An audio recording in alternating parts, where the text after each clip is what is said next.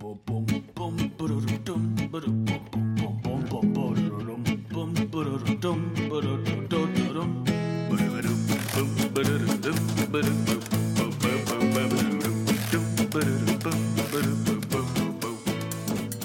and welcome to the very first episode of Breaking Mayberry Parental Control, the podcast miniseries that acknowledges that the only way to get close to your family is by watching television. I'm one of your hosts, I'm Marty Schneider. I'm the other host, Dan Ludwig. Welcome back. Hey, everybody. Dan and I haven't been around for a while. We took the entire summer off, which was nice, refreshing. I'd spent an entire summer without having to watch the fucking Andy Griffith Show. And now we're extending that for as long as possible. Absolutely. We are stretching this out. So remember last time we did a season break, we came back and we said, you know what, we can't do the Andy Griffith Show at first. We did I Dream of Jeannie with bottle episodes. So we're doing another mini series. We're going to get back to Mayberry. Don't worry. I think there's a handful of you who are like, I don't want to hear anything other than the Mayberry Show. And you people are weird. One guy who yelled at us one time and has been in our heads ever since. No, there's a couple. There's been more than one. Like, some people come in here exclusively for... Some people come to hear us talk about stuff, but some people come exclusively for the Mayberry stuff, and I haven't figured them out. But God bless you. Glad to have you here, I guess. Whatever. We're not doing this. We are doing a new mini-series called Parental Control, where we are sort of turning this back on ourselves and some of our favorite guests. We're bringing on guests to talk about shows that are associated with their parents. Either a show that your parent loved, parent or other relative or caregiver.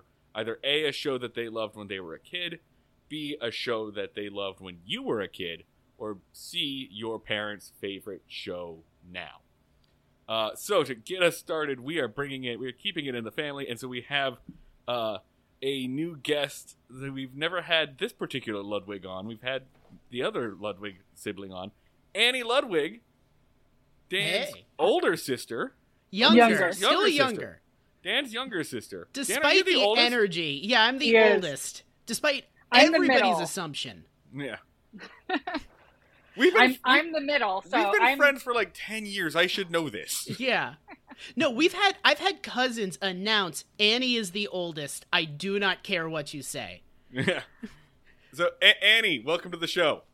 Thank you. I'm glad to be here. Quick question. Have you ever listened to your brother's podcast? I have, but like right at the beginning, when you guys are like just getting in the groove of it. I'm not a big podcast listener. I'm more of like an NPR in the car kind of person. So the exact opposite of our vibe. So I like get distracted when I'm driving if I'm listening to podcasts, and I just don't like put headphones in when I'm walking around doing stuff. And I also I work in the city, and as a woman, I don't like to wear headphones when I'm walking around. Fair enough. I feel like I'm going to get attacked. Right. Fair enough. More than fair. So Annie, we left it to you to pick pick the show and these episodes. So, you want to tell us what you picked? You picked the show. And you want to tell us what show you picked, and you want to tell us why you picked this show? Yeah. So, I picked Stargate SG-1. Mm-hmm. It was our dad's favorite show. I actually have to admit, while I know we're going to make fun of this a lot right now, I love this show. I just binge watched it 8 months ago. It's good. You've watched this end to end multiple times, right? No, so that's not true. Okay. There's a point it ran for 9 or 10 seasons, I think. 10 years. Insanely long. There's a point, and then there are multiple spin-offs too, right? Yeah, I've never watched the spin-offs. I've watched the original movie and I think I watched most of Stargate SG-1 when it was airing with Dad. Mm-hmm. But as a rewatch, there gets a point where they defeat the original bad guys, and they introduce these new weird bad guys that I don't vibe with. Mm-hmm. They bring a bunch of the main characters leave. They bring in new ones. And they stop using the Stargates, and the U.S. Air Force builds a spaceship. And I just am not for it. I'm like, wait, what are you doing? It's Stargate. Why are we in a spaceship? What's happening? It's one of those shows that goes on so long where they're just like, cancel us, please. Yeah. We are so like the first 5 seasons are my like that's what I rewatch. I just stop after. It becomes like a Stargate of Theseus kind of thing, right? Like once you have replaced every member of the cast, once you've done all this, is it even the same? Is it even the same show anymore? You know? Yeah. And the replacements were just like white people. Like it was just like, here's Steve Stevenson. He's a man. He has black hair. I mean, I gotta be honest, man. This cast is pretty bland, except for like the one guy who is Worf Spock. Yeah. You know, So I'm gonna disagree with you. I love all of them. Like this original cast. I'm like, if I ever saw them in the street, I would cry. all right. So you're all in on this. I'm Well, all They in. helped raise us, basically. Yeah. I'm gonna have to keep my mouth shut through a lot of this. This is, No, this, go no, all. This is Ludwig. This is Ludwig Family Power Hour, and I respect that, and I acknowledge it. I'm a guest in the Ludwig home at this point. Like, So like knowing that you guys were gonna want to make fun of this show, I picked the 2 episodes that off the top of my head had the most ridiculous premise. okay, Right? okay. And I was gonna ask. I was wondering. these are not my favorite episodes. I was like, what will be the funniest? Yeah. Okay, So- all right. You get what we're going with Yeah, here. Marty is like, thank God she's not insane. Yeah. Well, no, I was wondering. I was wondering why you picked these 2 episodes in particular, because I've never watched any Stargate SG-1, although this is also one of my father's favorite shows.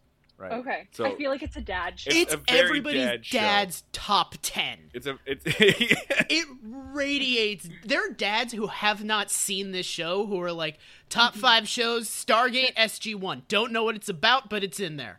And I will watch sci-fi stuff with my dad, right? I'm the one who got my dad into like Firefly, you know, but this one I couldn't. It never caught my interest. It was too military for me. It was too much.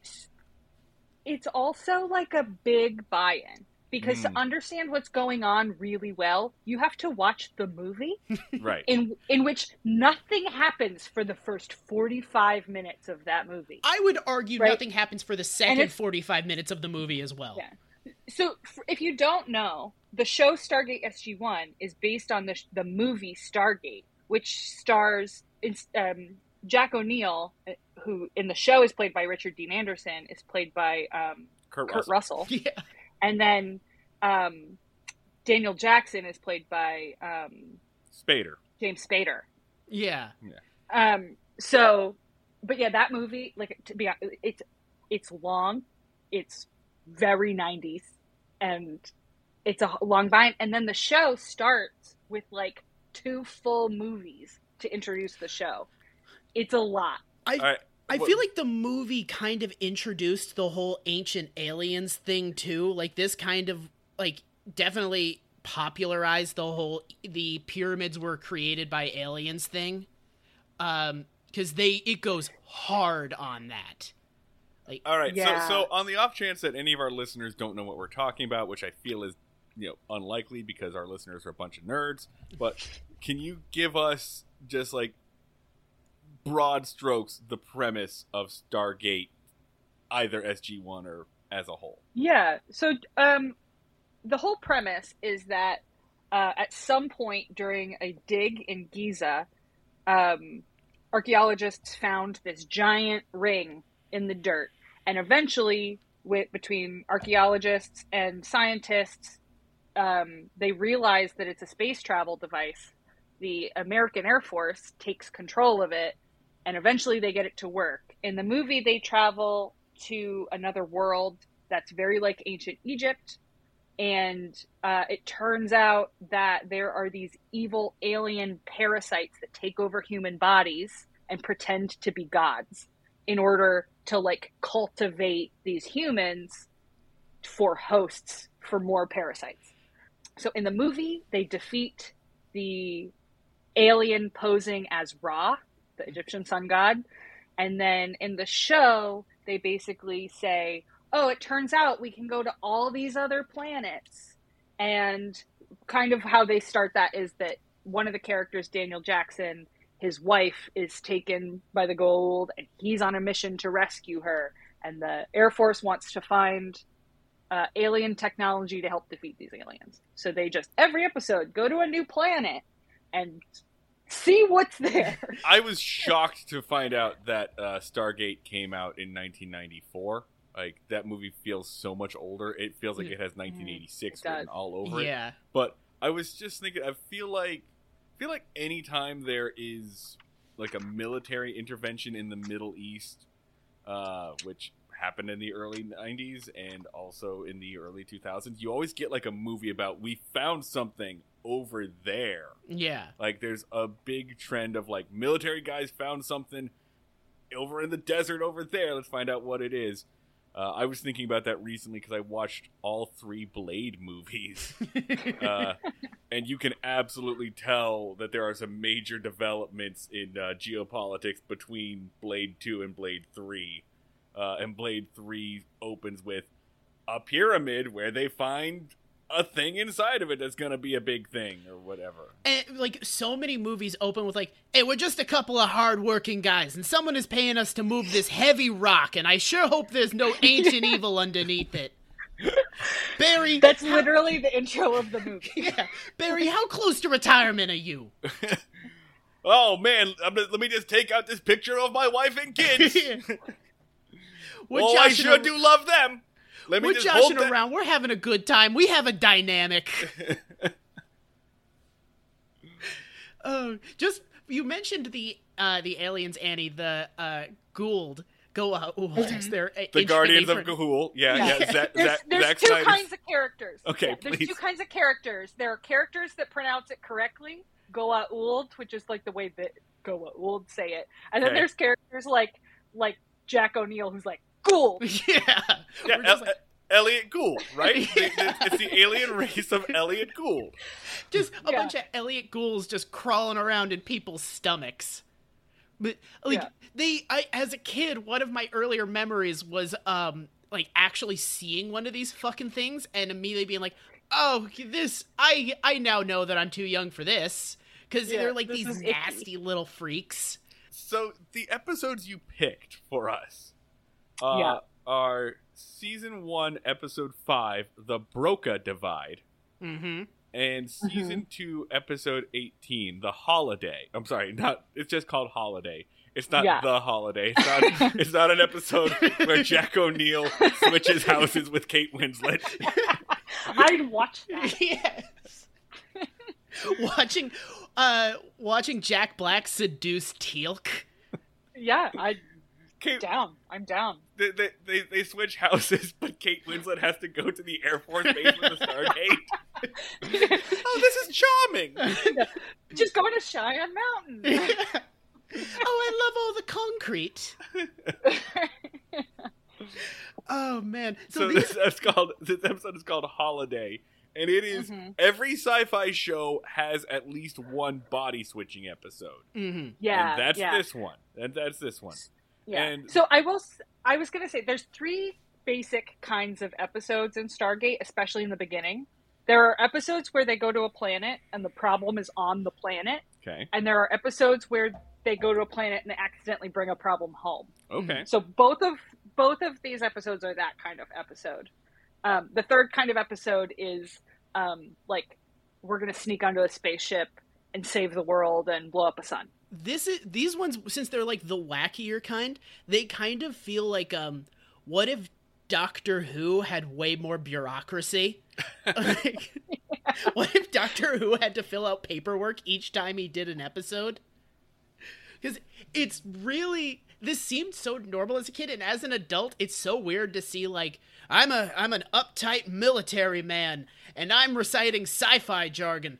We gotta fight Anubis and activate the Quablu. Like, yeah, the Dithar race, and it's just like, you feel like a character from Top Gun who is saying the wackiest shit I've ever heard. I was thinking, I put these episodes on, and my fiance Sarah said, "Do you want to watch the first episode, so you know what's going on?" And I was like, no, I think I'll figure it out. And the very first line you hear is the like big Colonel Bald guy Colonel Bald Guy is saying, the Quillic ruins that we discovered have not been translated into an ancient realm of fortitude. And that's the very first line that I heard after I said, I don't need to, I'll figure this out. Mm-hmm. Yeah, when he was like, the cartouche we found on Chulak, and the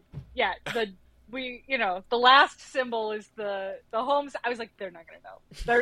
They're gonna be very confused. I feel like every single in between takes, Colonel Baldman turns to the camera and goes, "I was in King Lear. God damn it! I'm an actor. You need to make some of these words less silly. God damn it." Every sci-fi show has a scene where like a nerdy character like says something real basically technical, like, "Oh, the megabytes on this are showing up a thing," and then the badass character's like, "English, please." Right? Yeah. That always happens. Except that was me from the opening scene of this episode. But I got it. I'm like, okay, you found symbols on a thing, you don't know what they mean. Okay, we got it. Let's roll. Do we want to do Broca Divide or Holiday first? Yeah, let's do Broca Divide first, because Okay. It's earlier. Yeah. Okay. So this is very early on. It's like episode 5 of the entire series. And They wilded out early. all right, which one of you wants to give an overview of this episode, or should I go ahead and do it? I'm really interested to see what you're What I take from it? Okay. All right. Yeah. Okay, so in this episode, our heroes are exploring different planets. They figure out you can use the Stargate to go to different planets. They go to a planet that's like P90X. That's what they call it. Yeah, basically. Yeah. And like, there's a whole thing about like how these are not memorable names and whatever. They go there and they discover that this planet apparently doesn't move around the sun, because there's a light half of the planet and there's a dark half of the planet. The planet is also apparently very small because they walk from the light half of the planet to the dark, or they landed right on the equator. I don't know. It's like one of the planets from Super Mario Galaxy where you can like jump to the next planet. All the way around. As a side note, look, I'm not one of those dickheads that's like, oh, why is everybody speaking English or whatever? But I didn't think it was kind of like, it's kind of a waste. It's kind of a boring if you can travel to every alien planet, but every alien is basically human. So that's explained in the canon of the show. Drop some lore on us. I figured it was. Yeah. And I was looking at IMDb. I clicked on the little bit of IMDb trivia that was like, why do all of the aliens speak English? And I clicked on that, and it was 9 paragraphs long. So do you want me to give you the really short Give me version? Cliff Notes. Yeah, Cliff Notes, please. So the reason that most of the aliens they encounter are human was because they were kidnapped from Earth by the bad guys to form like little colonies of hosts that the aliens could take advantage of. Right? Like, so humans evolved on Earth, and then they were like, we're going to drop them all over the galaxy so that we have lots of little pockets of people to enslave. Okay. Right? And then there's something sometimes we can understand, like, so generally if they're humans and they're on a planet that has had a Stargate for a long time, that you just assume you can understand them. There's like some kind of a language thing with the Stargate. Oh, but also Daniel Jackson's a linguist. So he, I think there was a thing of like they just kind of hand waved away. They're like, if you go through the Stargate, you can speak their language. I think there was like the Stargate does it. Yes, sometimes, but not all the time. Yeah, like if the Stargate knows that both the languages. That is a reoccurring theme of like, you're like, all right, well this element doesn't make sense, and then Stargate is like, actually, I have 45 pages explaining exactly how that makes sense. Buckle the fuck up. It's always amazing to me when there's like deep internal canon to explain what in real life was, because we didn't have the fucking money for it. Yeah. Why do all the aliens look like humans? Because we didn't have the money to make aliens. Yeah. Fuck off. They were like, we're not doing the Star Trek thing where everybody is an alien, but they have like a googly eye taped on their forehead. We're actually going to make What are you talking about? There's a dude with a fucking belt buckle attached to his forehead. That's like a main character. He won his forehead in a rodeo. We have to talk about Teal'c's forehead. Marty, could you explain Teal'c to me? All right, so as I mentioned before, Teal'c is both Spock and Worf. He's the only black guy on the show. And he has, like, a Venom symbiote inside of him. Yeah. That I talk. And I cheated on this one because after watching 2 episodes and screaming, "What is your deal with this guy?" I had to look it up. So he was a warrior from a different planet, but like he's also a genetically modified human who is an incubator for one of the Guardians of Ga'Hoole. Yeah. Inside of him. So he has a Ga'Hoolean. He has Elliot Gould inside of him. Yes. And Elliot Gould gives him super strength and like a regeneration ability, and he also does some kind of meditation to connect with the symbiote inside of him. Yeah, this is the episode where we introduce that, and it is outrageous. Yeah. Okay, all right. He has so many deals going on simultaneously. Just all angles. He Yeah, is like oops all characters. Like he is just they're like, how many types of guy can this be simultaneously? But so you can tell. So he's the warrior dude, but he's also like the Spock to Jack O'Neill's Kirk, because he's the very calm and logical one. He doesn't understand the references. He's making this kind of noise. He's discount Lawrence Fishburne. Yes. So in this episode, our crew goes to this planet that has the light and the dark side, and they discover that in the dark area are these cavemen, basically. It's a race of like hominid cavemen, and then on the light side is advanced society that lives in a giant pottery barn, as far as I can tell.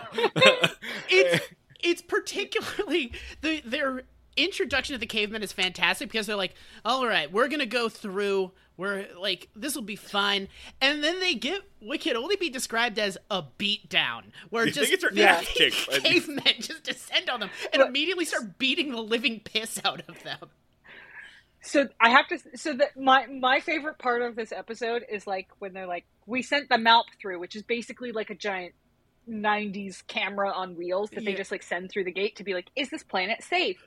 And they're like, so it's completely dark, we can't see, but we're sure it's fine. Yeah. So we're just gonna send you through, but with like friends. Yeah. If you brought in some Marines, they're gonna go with you. Usually anytime there are extra people who go through the Stargate with the main team, they all die. They're red shirts. Yes, absolutely. So I'm like, this is the only time that I don't like that they don't all die. So I was if anything, the red shirts clown on them because they're like the main characters are like, all right, disposable meatheads, you guys can hang back, let us take the lead, and then they walk through like, oh fuck, oh shit, oh he's stomping on my head, and then the red shirts come through and are like, hey nerds, how'd that go? We're just gonna easily walk through this entire situation. Your jobs are not that hard. And then they basically disappear for the rest of the episode. It's like we brought these military dudes, and there's like a conflict between the military and the science guys. In fact, Colonel Bald Guy even says, like, looks right at the camera and goes, is this gonna be the military versus science argument again? And I sat there going, yeah, I guess. Yeah. You wrote this, guy. Come on. You wrote this, motherfucker. You know what's going on. But then we kind of toss that aside because science becomes the enemy. They bring back a virus from the planet. They bring back a virus that the planet members or the people that live on that planet describe as a curse. Mm-hmm. They say the people on the dark side have been cursed by the gods. They have a curse, and we put them over there. So the point that I have to argue you are missing the most is that these people, the uninfected people, the non-cavemen people on this planet, are dressed in what I can only describe as like peak Gen Z fashion. like a man in like a crop top with cleavage and chest hair. Just it's a hat. We can never let them see that headdress that the main guy is wearing because that will be $200 at H&M. We were watching, and there's like a couple there. Like we only ever see like 2 or 3 of these like light-siders. Minoan people. Yeah. Yeah. And one of them is a woman whose tits are just out, and the other Out. is a guy Just whose out. tits are just out. Yeah. And so, Yeah, very you're also tits out forgetting race. the guard with the funny hat. Yeah. He looks like a cardinal almost, like one of those, but like blue. You You know what? Okay, I was saving this, but I want to skip to my favorite part of this. yeah. Late in the episode, our team brings to the Lightsiders, the Minoans, a member of their team that has been infected, but at this point cured. And they say, "We've got a cure. Listen to us." And the leader of the Minoans, the guy in the giant headdress, says, "Put him in the isolation cell, and we'll listen." And No, sorry, it was the isolation circle, which makes less sense. Are you sure? Yes! Are you sure? Because the isolation cell or the isolation circle is a very wide open space in the same room. You just walk him to the other side of the room, put him on the stairs, lay him on the floor basically, where 2 guys with spears stand slightly in front of him. No, Yeah. it was the isolation circle, It's a which is a COVID collection. nightmare. Is what it is. The isolation like- circle is a collection of throw pillows that they put him on. Yeah, exactly. It's a I chaise fucking- lounge! Yeah, it's like if you were like, we don't want to get COVID, so let's just all lock you in a bedroom together. They, Right? basically, what he said is drag his limp body up 3 steps and put him on some outdoor patio pillows.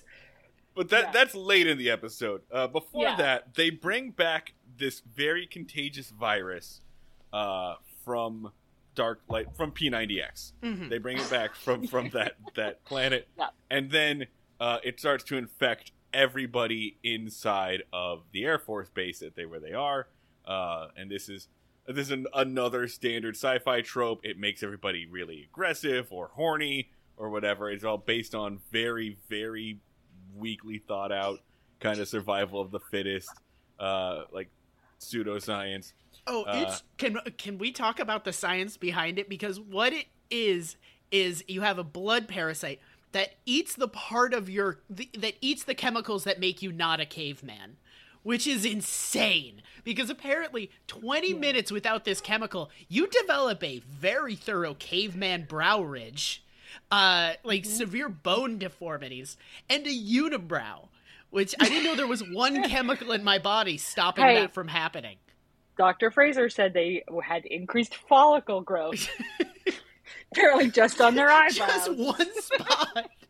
They don't all get mega hairy. They all just are like, and we're gonna put 1 sticker of hair here, and Yeah. costume change complete. Yeah, I just have to say, like, the makeup department on this show, killing it. Amazing. With I love it. with their budget of like $20 per episode, they are doing great. So Yeah. everybody's getting infected with this. They're all getting aggressive or extra testosterone, or they're getting caveman virus. With a couple of exceptions. Teal'c, because he's got his venom symbiote. That's His little tummy buddy. Yeah, his tummy buddy. Junior, as Yeah. they call him. Yeah. He and the 2 doctors, Dr. Daniel and So he's an archaeologist doctor. okay. Sam is also a doctor, but she's like an astrophysicist. Yeah. Okay. So But she's military, so they don't call her doctor. Yeah. got it. They God, call I her know. captain, right? Yeah. Lieutenant. Mhm. Why is it Yeah. captain? No, she's She's captain. She's captain. Don't Later like, major and colonel. don't like She- de-rank her, Dan. Sorry. She gets promoted, so Oh, it's okay. hard for me to call her captain because most of the show she's major, Okay. All right. but she's captain. But Dr. Daniel, what's the Daniel's last name? The Jackson. Dr. Daniel Jackson, and then the medical doctor, the medic on there. They don't get infected. So the question is, why are these 2 humans, immune somehow? And I'm just gonna fucking skip to the end. It's because they took Benadryl. Yeah. It's Because they're nerds with hay fever. Yeah. She said we both take antihistamines, and I had to pause and be like, "There's no way I'm thinking of what I'm the right antihistamines, because there's no So- way that it's that they're taking a leave." Yeah. Aleve isn't an not antihistamine. Oh, is That's- it not? Aleve's No, not. you're thinking Allegra. of Allegra. Allegra. Oh, yeah. Yeah. Do you want to do that again? It's because they're taking Allegra. But yeah, Daniel Jackson being a sneezy nerd is like really canon, like from the movie. Sure. Continuously sure. sneezing.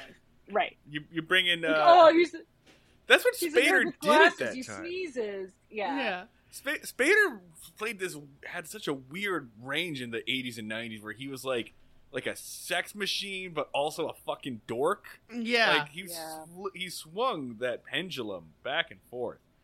A good question is James Spader hot? I don't know. I'm going to say yes. Andy, do you have Medium. familiarity with James Spader, or are we? I mean, a little like from the movie, Yeah. and then also like The Office. Yes. Which, So like Office, no. Or young James Spader, maybe. Because like he I don't appeared know, in like mate, a lot I of don't like know. erotic thrillers in the 80s. That was like how he Well, made he- his bread and butter. it's all voice. He has a really hot voice. Right? I'm not crazy? Yeah, that's a really. I think that's Dan, true. that's a bold opinion for you to have. I think he has a hot voice. I'm gonna say that. I'm gonna take the stand, and people can yell at me. But I'm gonna say like maybe he's hot, but I don't know why. I think that was how yeah, he made like- his living. I think a lot of people Yeah, said like that. a Benedict Cumberbatch kind of a situation. Good call. Yes, Good yeah. call. Yeah. All right, so Daniel is immune to it because he takes antihistamines. So is the doctor. They discover this. They discover that like the disease feeds on histamine in your body. So if you don't have any histamine in your body, then the thing will starve. That's the pseudoscience behind it. Whatever, don't care. So their solution is to load up a bunch of trank darts with fucking Benadryl, and then just go in and just shoot the hell out of them. I thought that they were going to be like, well, we have to spray them with some sort of gas, or like we need to have an ingenious way to introduce this into their water supply. And instead, they're just like, we got Benadryl guns, people, open fire. Because this show is pure military, right? Yeah. Like the U.S. military also loved this show. They'd got like blessings from the actual U.S. Air Force and everything. So I mean that's their plan. They're like, all right, let's just shoot them. Let's just. I feel like that's probably a reoccurring thing on this show of they're like, all right, that there's this plague we need to solve, and we have these healing bullets that we're going to fire at them. I think it's probably like they probably usually load their solution into some form of gun and fire it at the bad guys. So that's basically the episode. In a nutshell, they fix it with Benadryl guns, and then everybody goes back to normal. And then there's some flirtation between the captain and Jack O'Neill because they had a moment earlier because she got like intense disease horny.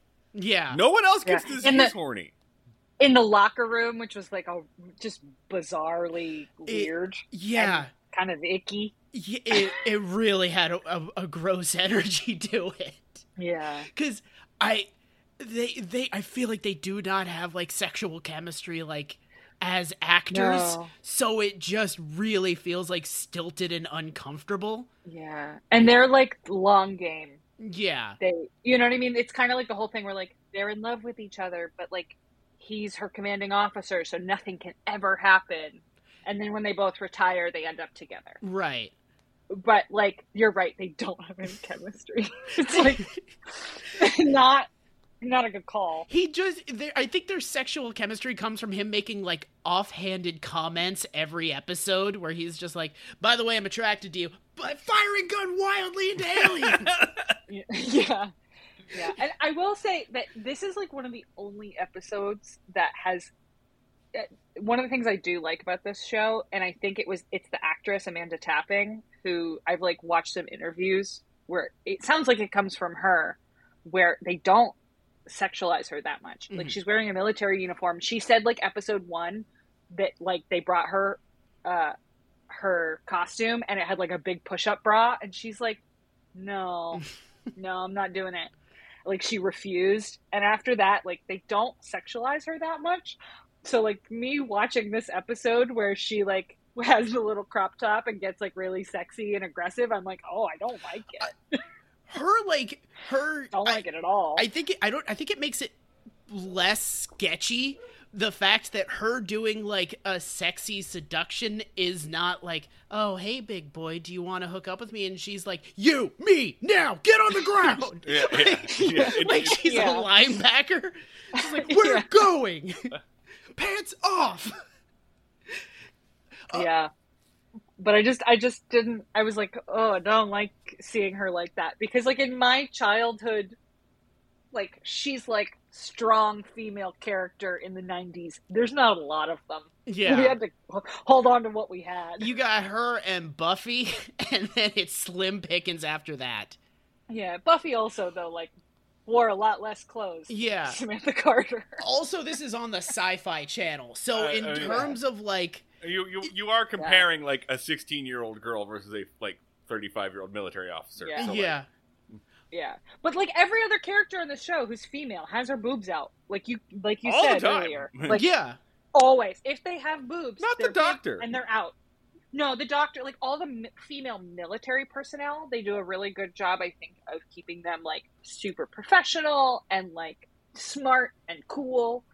Any female they meet on another planet, like, even the cool warrior ones, their boobs are out. They're like, welcome to planet Cleavagia. Like, yeah, exactly. That actually gets pretty uncomfortable in this episode. Yeah. You know what? Actually, I'm going to skip that. We're not going to do that part. We're going to skip the part where, like, they have to sit there and be like, we just going to let the caveman assault this woman? Oh, Let's skip over that. We can gloss over that. Let's skip that. Before we continue on to the next episode, I do have something I want to share with Marty because I think it'll delight him. Annie, what are the Gould stormtroopers called? Because I want to show Marty a picture of them. The Jaffa. So that's what Teal'c is. Teal'c is a Jaffa. Yeah. Jaffa. So basically what they are is, like, they're enslaved people who serve as the Gould military. Because for some reason, even though Gould are obsessed with, like, making more of themselves and having human hosts, there are also, like, not a lot of them. And they never really, like, are there a lot of them or none of them? I don't know. Marty, I'm going to drop a picture of the stormtroopers into the chat so you can click over it. They kill, like, 15 of those guys per episode. Oh, a serpent guard. Yes! He's just wearing a big, stupid, like, papier-mâché snake head. He looks like he's marching in a Mardi Gras parade. Yeah, so that's I think Apophis has all of his guards wear, like, weird metal snake heads. They all great. have like Lord Helmet from Spaceballs headgear where it's just absurdly large. Like, how could you possibly see out of that? And it was the most fun it was my favorite thing as a kid to watch them die, because they would always be like, "Ugh!" and, like, just give in to the top heaviness of their entire upper body. It's fantastic. And then they have the weird thing on their foreheads too. Yeah. Which some of them it's, like, printed on, and some of them it's, like, metal. Oh yeah. And it has to do with their rank. But you'll appreciate this. There's one episode where, spoiler alert, they accidentally go back in time. That's another good one. As you do. Yeah, as you do. There's a solar flare which throws them back in time. I feel like that's the normal way they do it. Yeah, and they have to hitchhike a ride. They're, like, in the 70s, and they have to hitchhike a ride with some hippies. And one of them is like, dude, I like your tattoo. What does it mean? And Teal'c goes, it symbolizes slavery to false gods. And the guy's like, radical, man. Yeah, I was going to say, as I watched this, because I never watched any Stargate, but I did watch Sliders. I didn't watch that. Which is basically like, what if Stargate was fun? I'm sorry, guys. I was bored to tears in this episode. My dad had the complete opposite reaction, where we tried to watch season 1 of Sliders, and he put it on, and he was like, this sucks. We're putting on Stargate. Nobody shot anybody in like 3 episodes. Get the fuck out of here. Yeah, Sliders is the same basic like idea. Well, it's really more Quantum Leap, but it's just like because you don't have a whole lot of control over it, where you're sliding from world to world, and each world is slightly different and things, and you have to kind of explore it. But there's not as big of a military presence in there, which I think is what kind of turned me off of Stargate in general. Well, I mean, just look at this episode. The U.S. military goes into a place they do not belong, and they solve all their problems. Like, it is. Back. It also is like imperialism isn't all bad, guys.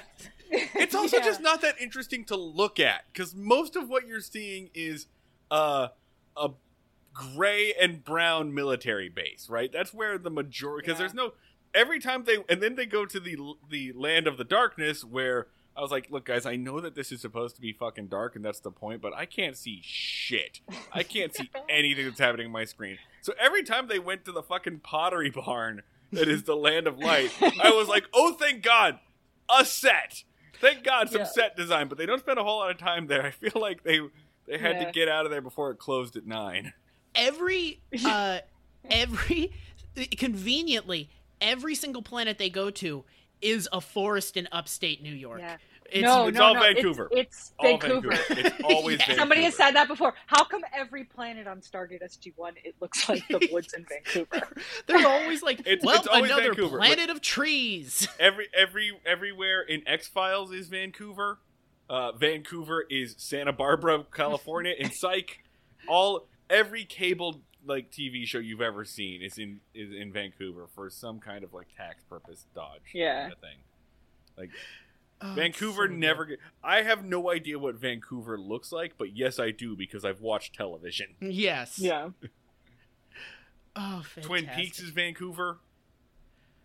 I can't believe they managed to pull off Vancouver with Santa Barbara. That is actually impressive. You know that they were freezing, right? Like there are so many scenes of people like walking in shorts and t-shirts on the beach in Psych. They were all freezing. I feel like film and TV people are just like, if we just change the hue of the screen, you know where you're supposed to, like, is it a little bit, like, yellowy? It's California. Is it orange? We're in the Middle East. Oh, right, yeah. And if we're really deep in the Middle East, we put that weird, shitty sepia filter on. Yeah. The terrorism filter. Right, exactly. Like, you could just, I feel like you can just put a filter on whatever footage you have and be like, I've decided where we are. Yeah. It's blue, it's Antarctica. It's this weird visual shorthand you've always you have, and then if you actually ever, I don't know, get to go to Iraq and you realize, oh, it looks like, everything else on the world. My eyes have stop bragging about your trip to Iraq. I've never been to Iraq. But work it into every conversation. If you've actually been to Iraq. I've never been to it. Listen, most people who've been to Iraq don't brag about it. Most people who've been to Iraq don't like to talk about it, even if you put them in a room with a therapist to do so. So, oh fuck! All right, should we jump on to the next one? Let's go on to Holiday. Sure. Celebrate. Bizarre Holiday. Name for this. The weirdest name for this episode. They just tied it into the last sentence of the episode. Yeah, there's definitely... Thank you for my holiday. Yeah. There's definitely a moment where I'm like, there it is. There's the title. Yeah. When they say Dan, you give me the description of this episode. Okay. So in this one, we jump right into it where they're immediately walking through the Stargate into a place. And they are greeted immediately by a weird old man who says a bunch of weird shit to them about, like, my name is Daniel. Actually, my name is Jack. And then they're like, all right, this guy's weird. Teal'c goes, he's actually a legendary freedom fighter that is known throughout the galaxy, that when I was a slave, I was supposed to hunt down. This is a great honor to meet him. And then he touches a machine at the same time as Jackson. and the old man falls down and goes into a coma, and Jackson immediately goes like, "Oh, my demeanor has changed. I am much more formal and in no way acting conspicuous. Well, I would like to go home to my apartment in Vancouver, New York. Let's get out of here." They go back to the base, take the old man, put him in an infirmary, and then proceed to do a 15-minute fish out of water story.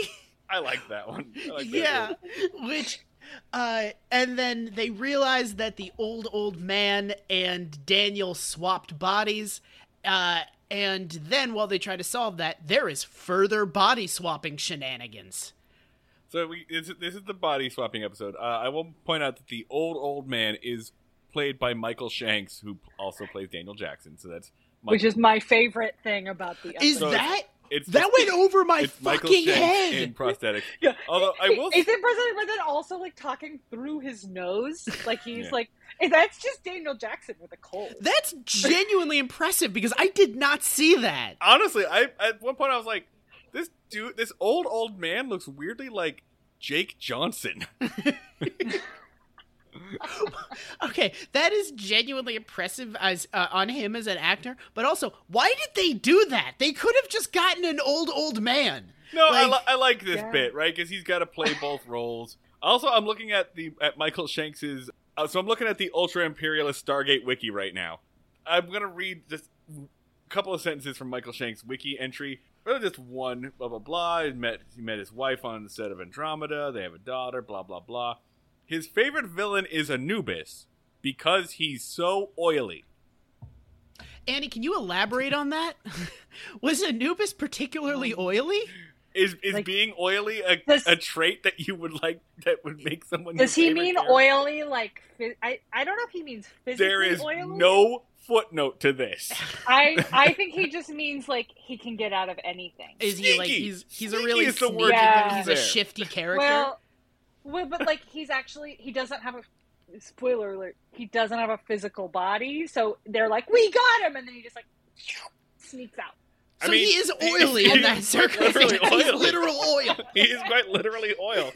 Yeah, That's such an odd reason to Yeah. to make someone your favorite character. Who's my favorite character? Yeah. The guy that is just full of just pure grease.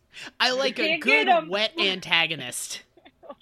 So the big joke in the Stargate fan, Daniel is constantly dying. Like sometimes actually dies and comes back, and then a lot of other times like this almost dies. Like just constant. They're like he literally dies like 5 times over the course of the So show. he's like and comes back. He's like Supernatural. He's like the guys from Supernatural where they cannot go 15 minutes without going into cardiac arrest. Right. He Kind of. also Yeah, he also played Carter Hall, Hawkman on Smallville, which we just did a Patreon bonus episode about. And yeah, this guy is exactly who you get to play Hawkman on Smallville. So this old man is body swapping with Daniel. Teal'c and O'Neill also wind up body swapping in, I'll say, a pretty funny bit. Like, Colonel Bald Guy sends them back and says, "All right, well, go get that device that swapped them." And Teal'c and O'Neill stand on either end of this big device, and they both pick it up, and then both of them shock, and they both look at each other like, "Ah, fuck." Yeah. Which I love how General Hammond was like, treat it as hazardous material, and they're like, all right, we're just gonna touch it. yeah. The very first thing they do is just grab onto They're it. like, we don't need a hand truck or anything. You pick up the end that the old guy touched. I'll pick up the end that Daniel touched, and Are we'll they pick it even up. wearing gloves? Like, They put like weird insulation things on the handles, but I'm like, you couldn't pick it up by anything other than the handles. Yeah. Like, you know, you just watched touch it this happen. somewhere You else. saw the deal. You watched this. Bring a these- forklift through the Stargate and just These go get people have fucking goldfish brains. it. So Yeah. And it's demonstrated, like, in this episode, after they capture Old Man in Daniel's body, they bring him in, and he says, I can't do this. I can't bring him back. The device is programmed so that there will be no reversals. I can't reverse him. And I'm sitting there going, okay, I know what this is. It's a fucking logic puzzle. Just grab a Yeah. fucking whiteboard. We know what's going. I know what. We all know what's happening. Yeah. Just do it. Just do it. Futurama Right. invented a new mathematical theory to do this with like 16 Like- characters. Yeah, my favorite is when Sam is like, "Okay, just listen to me. It's gonna get complicated." And I'm like, "Oh, we just switched two people and then switched them with, you know what I mean?" I screamed at my TV. I said, "No, it's not." They basically are like, all right, I have an advanced degree in mathematics. Now you have a fox, a chicken, and a bag of corn, and you have a boat, and you need to get them all across the river. But if you leave two alone, the fox will eat the chicken, or the chicken will eat the corn. How do you get them across? And they're like, all right, let's bring up a whiteboard. Let's solve this shit. Oh my god. So that's it. That's how they solve this. They swap around. They do the fucking transitive property. Yeah. And but whatever. We don't care about that. Talk to me about the old man in Daniel's body. Okay. You know Andy, what? Do you want me to do this? I'm or do happy you- with that. Let me say Yeah. that again. Tell me about the old man in Daniel's body. Tell me Well, all about it. I watched all of MASH when I was in my early 20s. I think that covers it. I went to a Country Time buffet one time, and it was a wonderful experience. I recommend it highly. And I have a lot of trouble calculating the tips at restaurants. Okay, there we go. Right. All Yeah. those are good. All right, go on. Okay, so he undertakes these activities. He has a new lease on life. He's in a new young body. So what he does is harass people on the street to be like, tell me your ways! Teach me the ways of America! And in addition to that, after that, he makes friends with a homeless guy, learns how credit cards work, and buys everybody at a restaurant dinner. Proceeds to eat an ice cream sundae, and then is arrested. I love this bit. I love how Michael Shanks is playing it.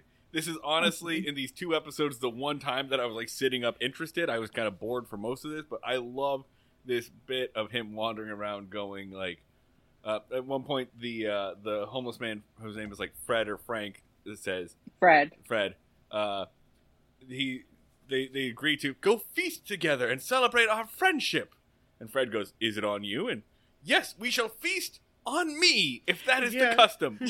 I loved every like hammy minute of that. I loved him, where would I find this credit card? Is it? The vibe I got from the way he delivered that is the old man thought that they were going to be eating the food off of his body and was cool with it. He was like, that's the way you guys do it, then yes, you can eat an ice cream sundae off my stomach. I am down for whatever you guys are into. I mean, yeah, if there's one thing we can say about Marcello is the name of the character? Machello, If there's one thing we can say about Machello, he down. Down to fucking claim. He's down for anything. He's seen a lot of shit, and he's ready to go. Yeah. So I The like one- Machello's bit there. The one moment where I was like, no, this is the 90s, is when he's like, meets the hostess at the restaurant, and he's like, you are an enchanting woman. And she's like, hits on her, and she's like, mm-hmm. Yeah. I'm like, oh yeah, casual misogyny. Yeah. It's a compliment, because it's the 90s. Yeah. She was like, well, that inflated my self-esteem and made me feel good about myself. That was the best part of my day. Take notes, every man over 40. Right, exactly. I was like, oh, Waitresses love it when you talk to them like this. Yeah. Although, I guess to her credit, she's not like happy about it, and she's not like she like the exact exchange is like he says something like, you are enchanting. I would be honored with a kiss. And she's like, yeah, I fucking bet you would, pal. Well, but she says it like with a sexy smirk. Yeah. Like I would have been like, fuck off and get out of the restaurant. Yeah, she doesn't go like, ew, gross. She's like, oh, eye roll, men, and walks away. Yeah. This is after she's explained to him that with a credit card, he can pay for all of their food. Yeah. Which, I gotta be honest, look, would it have I know that this is a little hacky, but I was waiting for it. I was expecting it. I wanted it. The very last scene, after everybody gets switched there, gets back, is like, Daniel Jackson's walking through Stargate, and he's just like, "Oh man, this is good. I'm really glad to be back in my own body. Now let me go check my credit card statement." What? And then hard cut. Executive producer Dean Devlin. I can't believe they didn't do that joke. They set it up so well. It's such the obvious bit. I was waiting for it, and when it didn't happen, because the way that it actually ends is like on such a very serious note. Machello dies, but right before Machello dies, they get everybody turned in, and so there's a very sad bit of Machello, like they click off his life support and goes flatline, and then Colonel Bald Guy says, "Welcome back, SG-1," and that's the credits. It's a very serious bit, and it's such a weird, serious tone for what is a very silly episode, and it ends so seriously. And also, fuck this guy. I don't care that this guy died. Well, okay, his whole argument, he was like, catch him, and they're like, you gotta give Daniel's body back, and he's like, even if I could, I don't want to. And his argument is, hey, I was a freedom fighter, literally my entire planet was destroyed because of all the rad stuff I was doing to fight the evil Goa'uld, and I don't deserve to die a sad old man. It sucks that he's gonna die, but you know what? I've earned it. And they were like, you have to go back into that corpse and die. And I was just like, I feel like you could just go get an inmate on death row or a guy whose body is fine. But dude! Well, no, I don't know. They're the military. They do shit like that all the time. I will say that, right? There is a moment where the colonel does say something like, here on Earth, the sanctity of the right to life is sacred. And I sat there going, you're a colonel in the U.S. military! The Gulf War was like 20 minutes ago. So many people. What are you talking about, dude? I get that guy's white, but still. Yeah. Yeah. Part of it is like, I think, especially early in the show, they can't actually let the team acquire any useful technology because why are they still traveling? Yeah, out in the Stargate. So, like, every chance they come across something useful, they need, like, a good moral reason to be like, no, we didn't get it this time because we believe in the sanctity of human life. It's like, if this was, like, the real Air Force, like, yeah, we would have it. They would have been like... At one point in time in this episode, Machello turns to the captain and says, when she's done her amazing logic puzzle, and goes, oh, it's too bad I'm going to die. I wish I could give you my technology. It would be amazing in your hands, and you could keep fighting the Ga'Hoole. Dude, did you not take notes? Yeah. Do you not have a notebook? Scratch pads, some Post-it notes? And code. Also, it seems like it was pretty straightforward. You touch one and other guy touch other, and you swap bodies. It doesn't seem like it's like... Good question. Well, how was that supposed to fight the Ga'Hoole? That was my next question. I don't think that piece of... I think he built that piece of technology specifically for himself. I think he's got other projects. Oh, he has other shit going on. And they're all in code. I was like, are the Goa'uld like, my one weakness, Freaky Fridays? No! I can't defeat someone that's body swapped. Ah! We're just gonna have a bunch... Damn you, Jamie Lee Curtis! Just gonna have a bunch of babies hold on to this end, and hey, Ga'Hools, come test your strength. Put your hands here and see what a red hot lover you are. Check it out. One of the things I wrote down in my notes that I was like, that highly, technologically advanced notebook technology that this alien has is an iPad. It's not even that, it's a fucking Palm Pilot. Yeah, it's like the old screen. It's like what we thought incredible technology was going to be like in 1994. Oh, the future sucks. The future's such a letdown. I love how Star Trek was like future technology, holograms, food replicators, holodecks, and Stargate is just like iPads. End of list. We've reached the limit of our dreams. I want to talk about the part here after they've captured Machello in Daniel's body, and after Colonel Bald Guy says sanctity of life or whatever.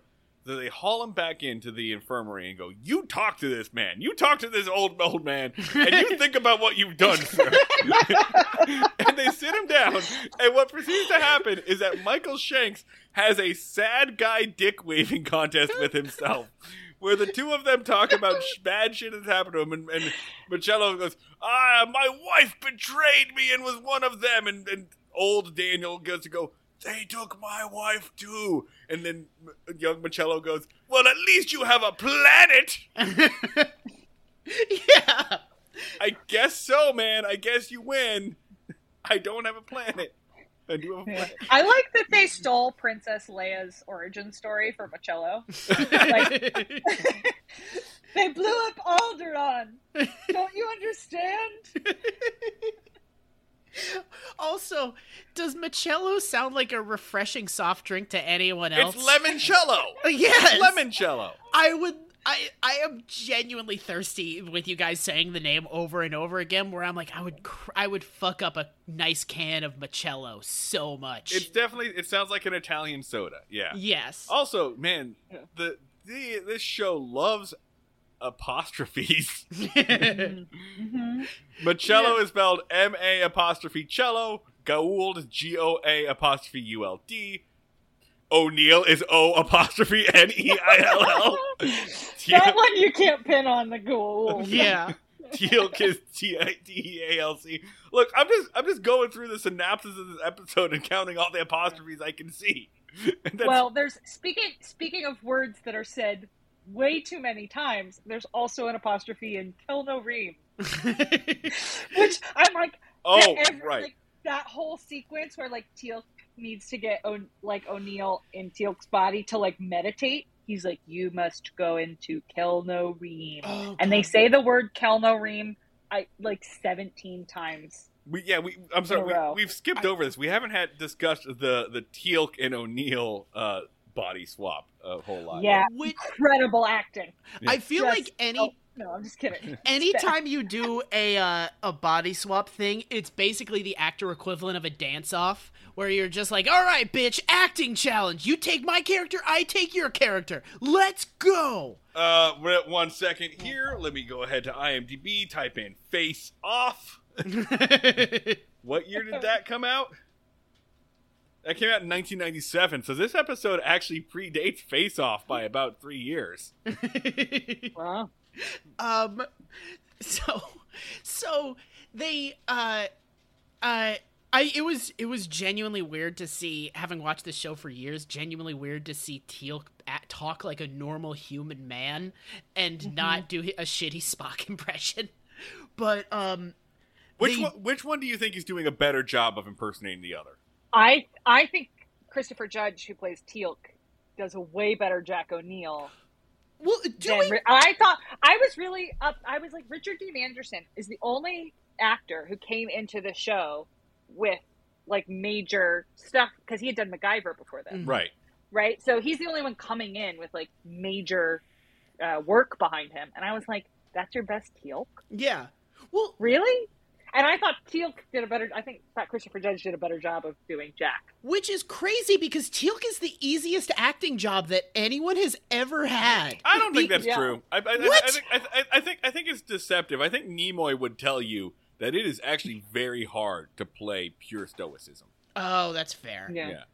Like, you've got to project a lot with very little. You don't basically give up most of the tools of the job, right? That's fair. Like, when your whole job is making facial expressions, you basically give that up. So I would say that's harder. I would say Yeah, I was unfair because I was like, you're doing negative acting. Do it better. It's definitely harder to play the Spock than it is to play the Kirk, right? Yeah. Like, that's way harder.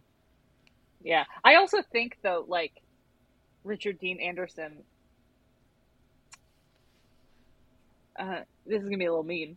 I feel like he's got one character. Yeah, it's Wise Guy. MacGyver, Jack O'Neill. He's got, like, wisecracking, loudmouth, kind of. Annie, I have a question. Years later, do Richard Dean Anderson's one-liners land for you still? Because I thought he was the funniest motherfucker as a kid, and he got nothing off of me. He's never been my favorite. Yeah. I way prefer the Teal'c, like, when Jack is like, Lucy, I'm home, and he's like, you've called me Lucy. I don't like it. I prefer that. I prefer there's another episode where they say something about Oprah, and he goes, what is an Oprah? And I'm like, kills me. Love it. I want to like make fun of this show for its humor, but at the same time, it's basically just beat all Marvel movies to the punch, where all of like his jokes are like, he's right behind me, isn't he? Or, well, that happened. Or, well, sounds like you're really glad to see us. Like, basically just steal all of Black Widow's lines from every Avengers movie. Yeah, that's fair. Oh, fuck. So, but they have to set up, like, an urgent timeline for why their body swap needs to be resolved. And it is basically, Teal'c has no immune system whatsoever because the worm in his stomach does it for him. But for him to basically not die of smallpox on the spot, he needs to go into meditation to let the worm do all of his body shit. So he basically needs to urgently teach MacGyver how to meditate. They set that up for fun, and it doesn't really go anywhere, like, I feel. Yeah, it doesn't. And it's, like, not... Like, they bring the Kelna Reem thing back sometimes, but it's not really, like, relevant. It doesn't...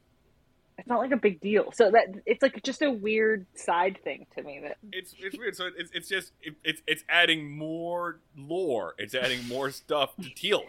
What else can we put on Teal'c? He has to go into Keanu Reeves mode, and he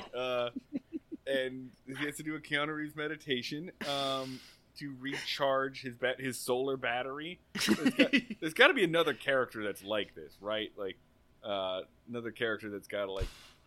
I'm trying to think of another character like that needs to commune with his belly worm to heal his diseases. I was just thinking about like a character who's got to go into like stasis mode and then come back, right? Superman, kind of. Yeah. But got to recharge his mana, basically. His explanation for how Annie, what's the name of meditation in this? Kelno Reem. Kelno Reem is like first day at a yoga studio where he's like, all right, I'm gonna break this down for you. Quiet your mind, focus on your soul, and then don't think. All right, can you follow all that? All right, you just did Kelno Reem. Good job. Crush it. Next, we'll work on downward facing dog. I didn't know that I needed Richard Dean Anderson to teach a yoga class, but because I was like, this is soothing. Andy, if you ever need to branch off into a side gig, you could do meditation Stargate SG-1 style. You wouldn't even have to say it's Stargate SG and be like, all right, I'm starting my new Kelno Reem class. I open a studio in LA, I'd make millions. Oh, millions. Someone has definitely taught Kelno Reem, right? Yes. Like, someone's definitely like written a book or something about that. Yeah. Oh, man. Better living through Stargate. The Teal'c system for wellness. Actually, I bet the guy that played Teal'c has written that. Oh, for sure. Yeah. Sure. Like, what else is he doing these days? Selling those books on the convention circuit. Okay, so, Dan and Annie, do you still like Annie does. You still like I do. Stargate. Right, you religiously. Why do you think your dad liked this so much? Oh, big question. Yeah. I mean, he was a sci-fi guy in general. It was like, Battlestar Galactica was on, and then Stargate, and then Farscape, and just the Sci-Fi Channel. It was. These are all my dad's shows too. Yeah, it was like that run. It was like, I don't know. I feel like it's like the dad version of like the TGIF lineup on or like Comedy Thursdays on NBC. It was like whatever night it was on like a Sci-Fi Channel. You had like all the hits back to back. I miss programming blocks like that. I miss when television used to do like blocks of that, and everything would be kind of around a theme. I miss that. We'll never bring it back, and there's no reason to. No. you do have to understand, from the years 1995 through 2007, the Ludwig family has seen every single thing that has ever aired on the Sci-Fi Channel. Because our dad used to come home, post up, turn on the Sci-Fi Channel, and we would all gather around and be like, all right, we're watching what's this sci-fi original movie? A shark has been spliced with a giant snake? Pfft, guess we're doing it. Like, we've seen everything. One of the other shows Annie brought up was Roswell, which we watched like 3 seasons of. Yeah, it's bad. It's like Katherine Heigl's debut, where like I vaguely remember the plot, which is like a bunch of like the Roswell aliens are actually hot teenagers. And then they like work in all of like the Area 51 themed like tourist stuff in Roswell. Okay, so you're definitely watching Smallville next, right? Yeah, Smallville is what if every DC superhero was a hot teenager? Yes. So. Yeah, got it. It was like they all had corresponding superpowers. I think one of them could turn invisible. The other thing, so it was Charmed. It was just alien Charmed. Yeah, I just remember like the characters, but that was one where the plot.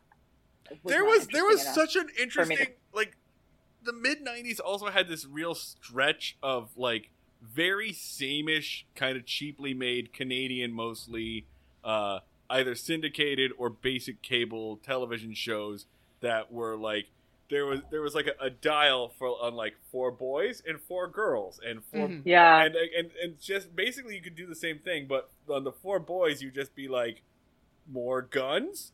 And 4 girls, you'd be like, more magic. Aliens, boys. Witches, girls. And you could do the exact same scripts. Charmed absolutely had body swapped episodes. 100%. Right? Probably upwards of 7. That's a very good point. Is just like, so I think part of this show, like, I wrote down, like, when Michello as Daniel is like walking around the city, like exploring, I'm like, look at the 90s fashion. Like, it is very much a product of its time. Yeah. And you have to appreciate that, like, when you're watching it. But I do think that was like a particular era of TV, and it's definitely the winding down of the era of cable TV. Yeah. Well, it's the tail end of it. No, it's mid-90s, really? Right? It's the mid-90s, so cable TV is like, we're on top! Nothing will ever defeat cable. Years. So at the time, I don't know if this is still true, but at the time, Stargate SG-1 was the longest-running sci-fi show of all time. It went for 10 years, over 200 episodes. So it ran through the mid-2000s. What a fucking bonkers timeline. I think another thing that kind of appealed was like we would watch sci-fi movies with our dad, and he would fast forward through all the talking parts where he would be like, we would just get to like the part of interpersonal relationships. He'd be like, and fast forward. All right, explosion. And I feel like Stargate SG-1 was just the parts of the show that he liked, where he was like, it was like lore, guns. Are you happy that your dad made you watch so much Stargate? I mean, I think I feel differently about it than Dad. No, I'm cool with it. As far as shit I was going to watch as a kid, I mean, I didn't see the Ninja Turtles movie until I was like 24. So I missed out on some. I didn't watch the Goonies as a kid, but I have seen every sci-fi original movie. Did you find it hard to like talk to other kids? I mean, just because beyond just everything about you and who you are. Was this one of the reasons why you found it hard to talk to other kids? Well, guess what? We just showed you the Rosetta Stone for why I am the way I am. Because I grew up watching these, which was, as a kid, I was like, hell yeah, Stargate! So, I think the other thing we need to mention is in our house growing up, we were not allowed to watch TV during the week. Yeah. Sure. Right? So we got home from, weekends, fair game. Friday when you got home from school, fair game. But we weren't allowed to watch TV, and then our dad would just like walk home, plop himself on the couch, and put the Sci-Fi Network on. So if we wanted to watch TV, we had to like pretend like we weren't watching Stargate. Yes. Right? Like that was it. And so like all of our friends would be like, "Oh, this is what was on Wednesday night," and we'd be like, "Didn't see it, missed it." Yeah. Like No cartoons, nothing. Like, we were always behind on everything. Yeah. But when you are 13, all of this Sci-Fi Channel stuff is the raddest shit. I was like, I'm gonna watch an octopus with the body of a dude kill a man. Like, fuck it, give me like pages of sci-fi lore all about it. I have nothing but free time, so right. I'm pro having watched this. Dan, do we want to do a rating system for this? We should have thought about this before we did this. Nah. 5 out of 5 dads. Yes. I think the question you asked... A 10 on the dadometer. The question is, are you happy that you watched this as a kid is going to be our really only thumbs up, thumbs down? Because you're going to get us who are like, yeah, it's pretty cool that we watched this. Or you're going to get people of like, man, I fucking hated watching Arliss as a kid. Whose dad's favorite show is Arliss? I don't know. Who was watching Arliss with their son or daughter? We're going to find out. You guys should do like a Twitter poll or something. Like, who else's dad watched Stargate? Yeah. All right. Honestly, if we turn this into a quest to find the most dad show, yeah. And I think like if we're talking about the most dad show, Andy Griffith's show is probably like a strong contender. But Stargate is also a very strong contender. Yeah. Stargate is like top seeded. All right. If you want to know how dad of a show Stargate is, one of my really good friends, this is not a happy story. Her dad has a rare form of dementia, and I was over there visiting her, and he like wandered into the living room, and he was like, "Can you put my show on?" She's like, "Okay, Dad." She's like, "Sorry, he only watches one show." And I was like, "What show?" And she's like, "I don't know, Stargate something." I was like, "Yeah, that's about right." As everything falls away, names, memories, life experiences, Stargate sticks with you. Yeah, she's like, he can't talk, but he wants to watch Stargate SG-1. There are like dads who have been on their deathbeds and be like, "Come close, come close, O'Neill," and then just flatlined. Damn, Dad, I was kind of hoping for I'm proud of you, but you know, we got to figure out what happened. Telling me the secrets of Kelno Reem is pretty good too. Come closer, come closer. Anubis was the oiliest villain. Beep. I'm ending the show there. There it is. Run theme song. Goodbye, everybody. As always, if you want to get at us on our fucking socials, at Break Mayberry on Twitter, support us with your money dollars, patreon.com/Breaking Mayberry. Really glad to be back. Thanks for hanging out with us, Annie. Appreciate you being here. I'm not going to give your socials out there because... Unless anything you want to promote. Like anything you want. No, I only use my Twitter to complain about Boston public transportation. So unless that is your deal... leave me alone. Also, do you want to use this platform to complain about Boston public transportation? The entire Orange Line is shut down right now. The entire goddamn Orange Line. Do you hear us, people? Also, quick note, Annie, I want to take this opportunity to apologize because I know that you have like you follow less than 100 people on Twitter, and I'm one of them. And if you follow less than 100 people and I'm one of them, I am like 40% of your Twitter timeline. And so I'm sorry. I said to Dan once, I was like, following Marty is really interesting because it's like half like really interesting political commentary and half like he got really upset with like a pair of socks yesterday and like tweeted 17 times about it. That's my friendship with Marty in a nutshell. It's also our Discord messages.